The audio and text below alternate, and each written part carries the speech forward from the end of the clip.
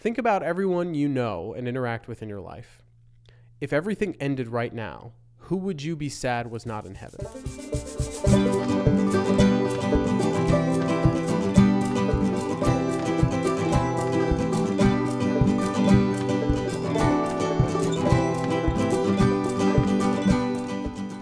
So I was out to breakfast with my pastor the other day, and he had to run to the restroom. So he's like, "Hey, when the waitress comes, can you get me an orange juice?" And I said, "With pulp or without pulp?" And he was like, "Come on, Matt, I'm a pastor. Pulp it." Hey everybody, welcome to episode 174. Hope you enjoyed that. We start every episode with a dad joke. And if it is a first time listen for you, please rate and review this podcast. It helps other people find it. And if you haven't done that in a while, that'd be great for you to do that for us. That'd be wonderful. So otherwise, go to our website, manafoodforthought.com or manafft.com, and click on the subscribe button so you can get our weekly emails sent to you with our psalm reflections. That's all we send out. And you can hit the give button and you can give financially to this podcast for as little as $1 a month, and that would be really awesome. You can also find on our website all of our social media handles, most active on Instagram. So if you do share this, please tag us at Manna Food for Thought on Instagram. Follow us there. And I hope you enjoy this episode. So that was a little rambly. I didn't really do that well, but whatever. We're going to keep going. Let's get into our joy junk and Jesus. My joy is that this coming week, starting tomorrow, actually, my wife and I are having kind of like our little annual couples getaway. Just us, no kids, and we're starting it off with a Taylor Swift concert, so pray for me, but I'm sure it will be great, and we're just really excited.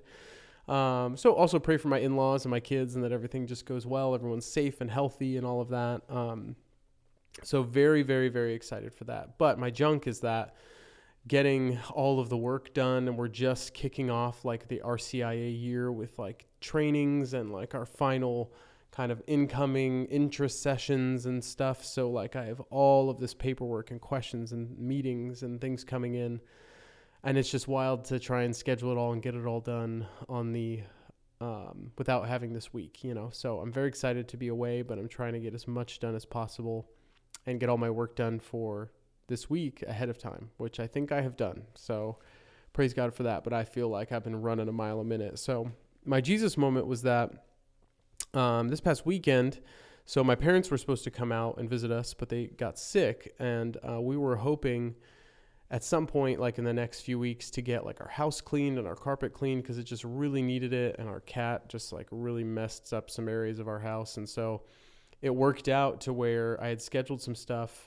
for later in the month, and then when this weekend opened up, I like let both companies know, and they were like, "Yeah, we can do it this weekend." So, got our carpet cleaned on Friday and our house cleaned on Saturday, and it is so nice to be in a clean house. So, I'm just very excited for that. So, Jesus really I really felt like the Lord allowing us that time to just be out and away from our home, to enjoy our time with each other, to have a relaxed kind of pace this weekend, but also like come home to a clean and organized space, which is just really nice. So, yeah.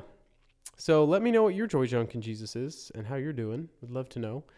We're going to get into our episode. This Sunday is the 19th Sunday in Ordinary Time, and so we'll hear in the gospel reading the passage of Jesus and Peter walking on water. But we always dive into the second reading, and the second reading is from Romans chapter 9.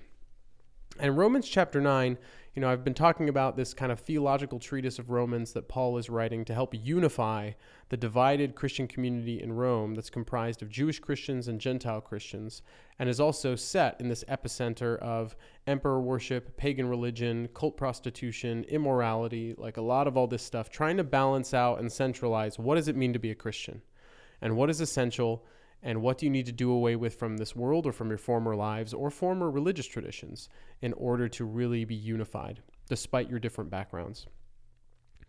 And so that really is indicative of like what we've been talking about in Romans. But now we kind of have this shift in Paul's tone where he's just kind of talking about his personal experience at the fact that like he really wishes that more of his people, of his upbringing, of his fellow Jews, before he converted to Christianity, that they knew like the glory that has been revealed in Jesus Christ, and that everything that they learned and experienced as children and that they read in the Torah and in the Hebrew Bible was pointing to this and fulfilling all of these promises. So that's really what he's saying in Romans 9. So listen to kind of his ache and his heartache at people who don't get it or don't understand. So this is the second reading for this Sunday, Romans 9, 1 through 5. Paul writes to the church in Rome, "Brothers and sisters, I speak the truth in Christ. I do not lie. My conscience joins with the Holy Spirit in bearing me witness that I have great sorrow and constant anguish in my heart. For I could wish that I myself were accursed and cut off from Christ for the sake of my own people, my kindred according to the flesh.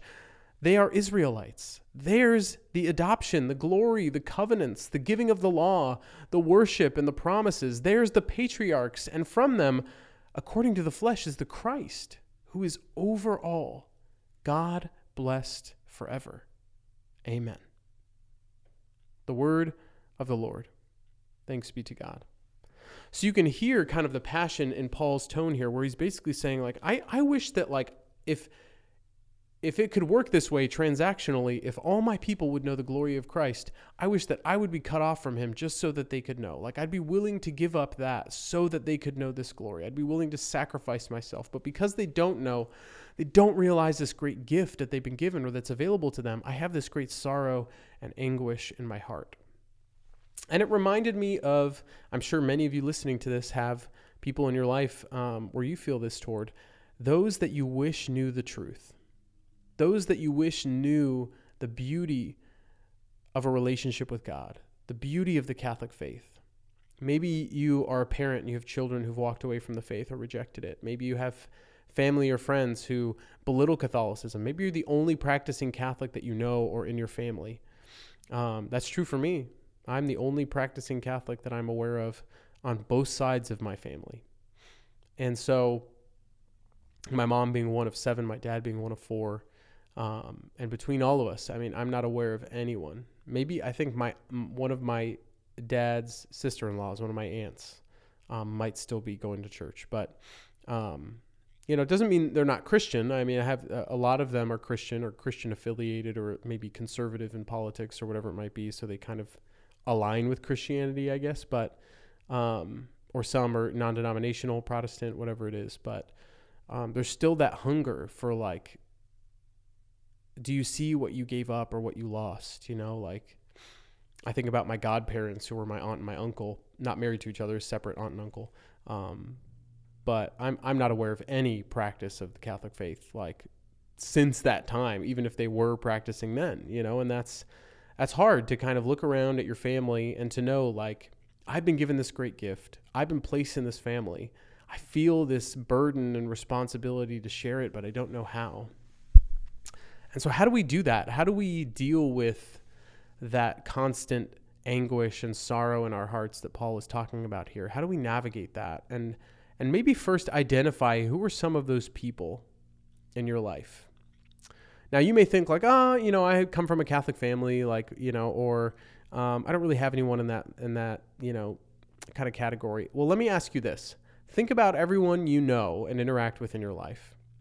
If everything ended right now, who would you be sad was not in heaven? Who would you wish was there with you, sharing that glory of eternal splendor and love with you, that you could celebrate with, that you could experience that with, that you could have joy and peace with there? That sort of widens the canopy, I think, of all the people that I wish and I hope one day are there. And so what do we do about that? What do we do? Well, first, I think we have to recognize we're not the Messiah. Like, we're not Jesus. We're not in the business of converting.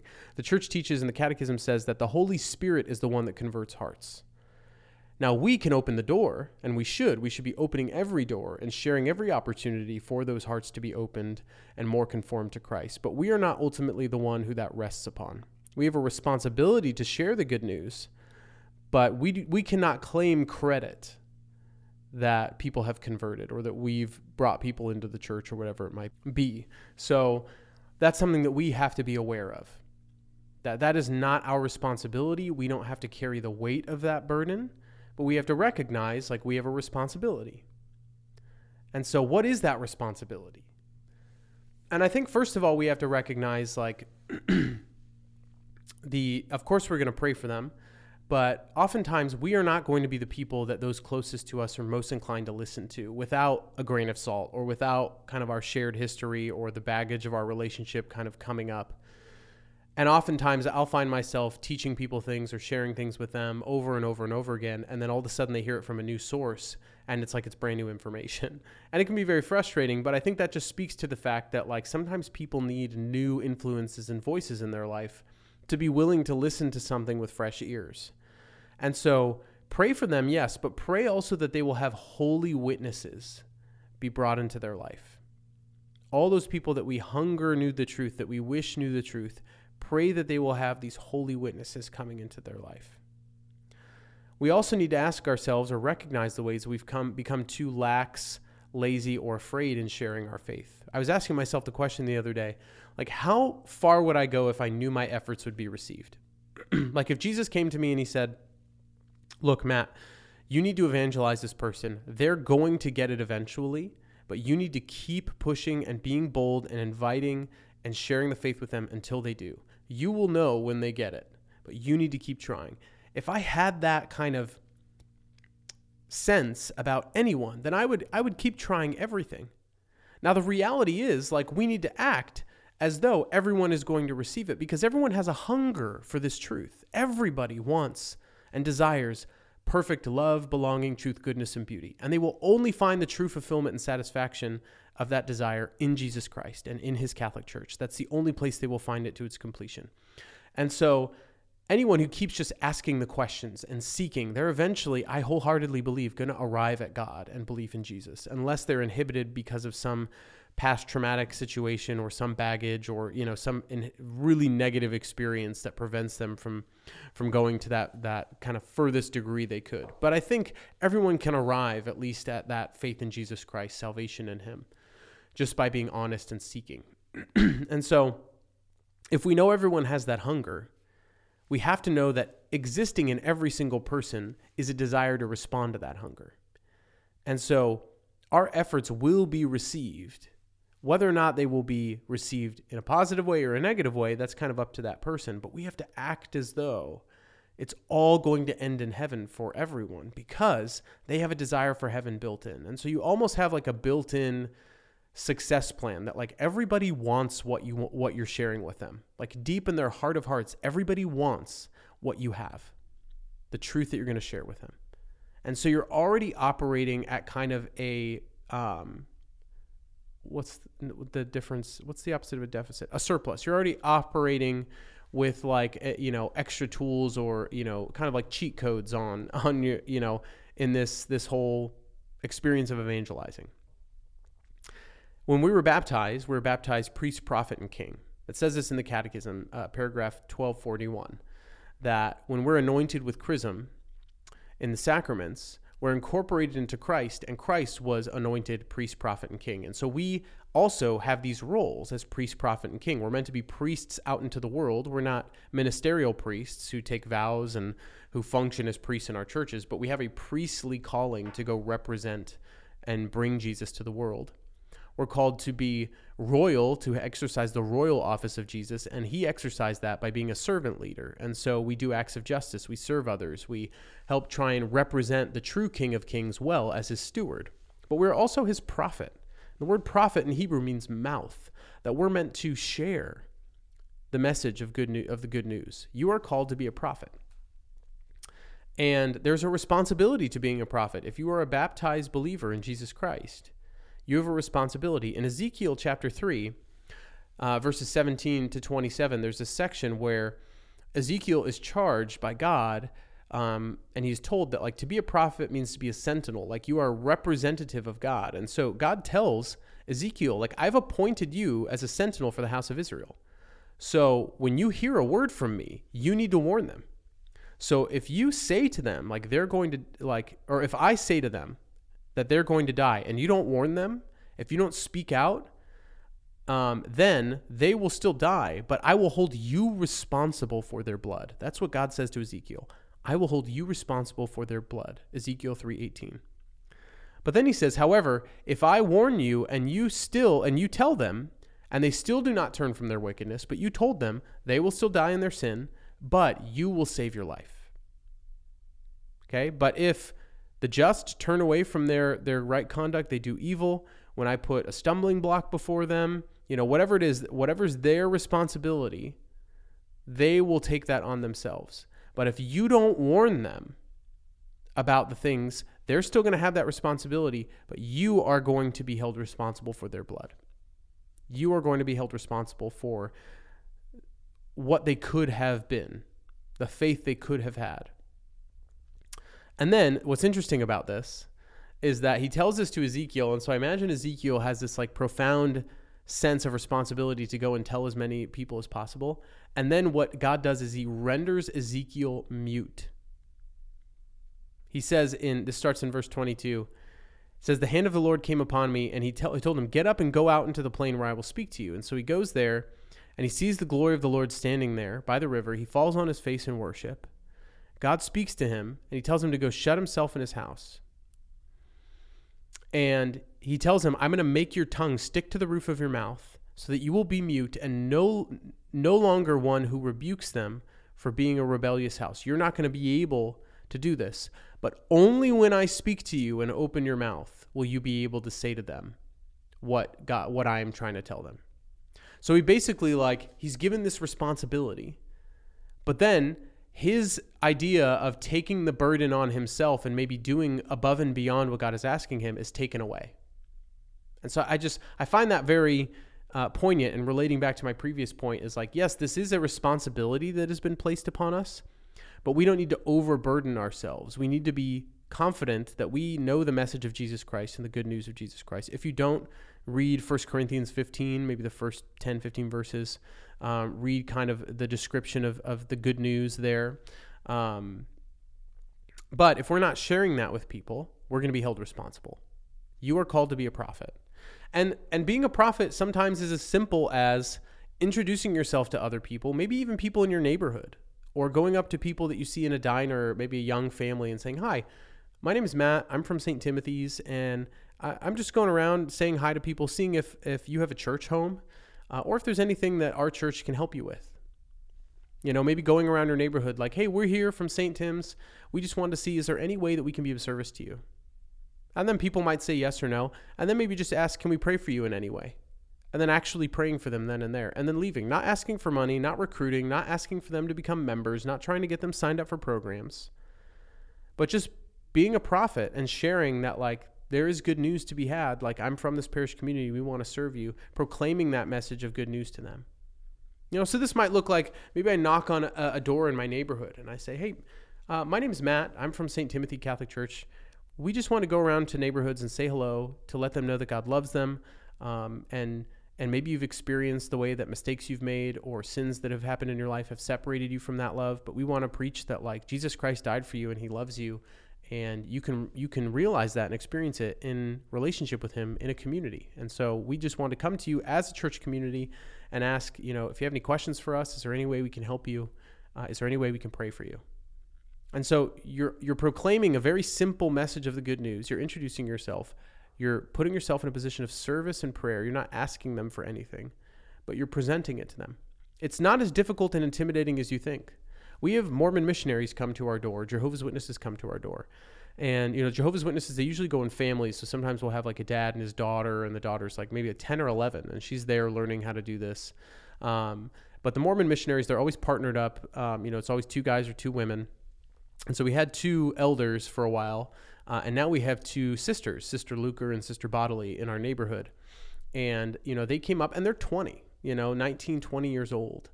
And they're on this mission, to try and evangelize people. And they basically just read a passage of scripture and they ask have you ever experienced anything like this? Or do you relate to this in any way? And then they say, well, we're here to help. We're here to serve. If you need anything, here's our card. Let us know. When it was the elders who came, they were hey, if you're moving, you need a couch moved, just call us. That was it. And I love talking with them because I love seeing wow, they're young. You can tell it's awkward and uncomfortable. And they're not really sure the script they should be following, how it's going to be received, but they still do it. And it's not difficult. I don't imagine they get a super elaborate, extensive education in interpersonal communication and strategies for evangelization. It's probably a couple weeks of going through the program of like, what's your testimony? What are the basic tenets of our beliefs? And then here's what you do when you go door to door. Knock on the door, introduce yourself, share scripture, let them know where you're from, ask them a question, offer your contact info. That's it. Like, it's simple. And so, I don't know, I just felt so compelled by them visiting, reading that passage in Ezekiel, and feeling this angst of St. Paul in this letter to the Romans this week to just really, charge you and myself with the recognition that we have this personal responsibility, but also free us from the burden like it's all up to us. We don't need to be in this constant anguish or anxiety that Paul maybe is articulating that he feels. But if you do, maybe it shows that you feel like a call to minister to this person. Maybe you feel like you have the burden of a deeper responsibility as a parent or as a spouse, because the role of a spouse is to get their other spouse to heaven. A role of a parent is to get their children to heaven. And maybe you feel that weighing on you, that maybe you haven't done right by that promise or that relationship.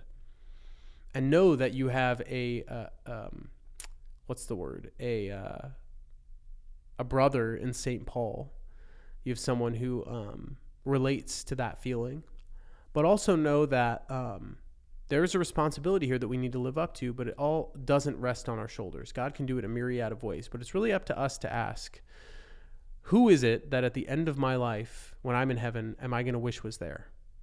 How do I begin to open doors and share good news and joy and peace with them so that they might be? Because if I clearly have the opportunity, or if I'm placed in a relationship where I'm clearly responsible for someone else in a particular way, and I just ignore that and I don't try, it doesn't mean you have to be successful. Remember, Ezekiel, he's not told by God, you have to get them to listen to you. He just says, you need to say what I'm going to say through you. It doesn't matter how they respond. If they stay in their sin, they're still in their sin. But it's up to us to say what God has charged us to say, to bear the weight of the responsibility of whatever the context of a relationship is, and to follow the areas where we feel called by the Holy Spirit to evangelize, but not place this burden on ourselves like we have to be the one who converts souls. No, the Holy Spirit does that. We open the doors. So who, brothers and sisters, do you need to open the door for this week? What doors have been slammed in your face that you might need to try and knock on again? What family members or close friends do you think have boarded up that door and it's been long locked? Do you need to see if there's maybe a mail slot that you can speak through and say, hey, have you ever thought about opening this door again? What do you think about this whole faith thing? I just been thinking about it myself, and I was just really curious where you're at with it. And having that open line of dialogue and conversation. Always, I think, often, if not always, it goes far better than you think it will. And so we just need to try and ignore the lies of the evil one that's whispering in our ear and telling us it's going to be awful and terrible and judgmental and what have you. That's just not how these things go. That's not how life works when you're living in the Holy Spirit. God is with you in this. It's not up to you, but he is asking you to help him. He's asking you to be a part of this process of evangelizing, of spreading the good news, just like Jesus did with the apostles. He could have done it all himself, but then we wouldn't have the church. We wouldn't have this community of faith to bring us God's healing and his teaching and his reconciliation. We'd have to wait for the one guru to make his rounds around the entire world. But thankfully, we don't have that. And so I pray that you will recognize your role, that you have everything that you need by virtue of your baptism and the gifts of the Holy Spirit in you, to just step out in faith, to ask a question, to share, to pray for that person, to pray that they will have holy witnesses entering their life, and to never give up on a soul. Never give up on a soul. Even after the day they die, pray for the repose of their soul, because you never know the state of their soul. That's all I have for you this week, brothers and sisters. I hope that was beneficial to you. I felt like I was a little all over the place, but the Holy Spirit tends to work most profoundly in the episodes where I feel like I articulated something terribly. So I hope it was a blessing to you, and pray for me on my week away with my wife. And until next time, I will see you in the Eucharist. God bless you.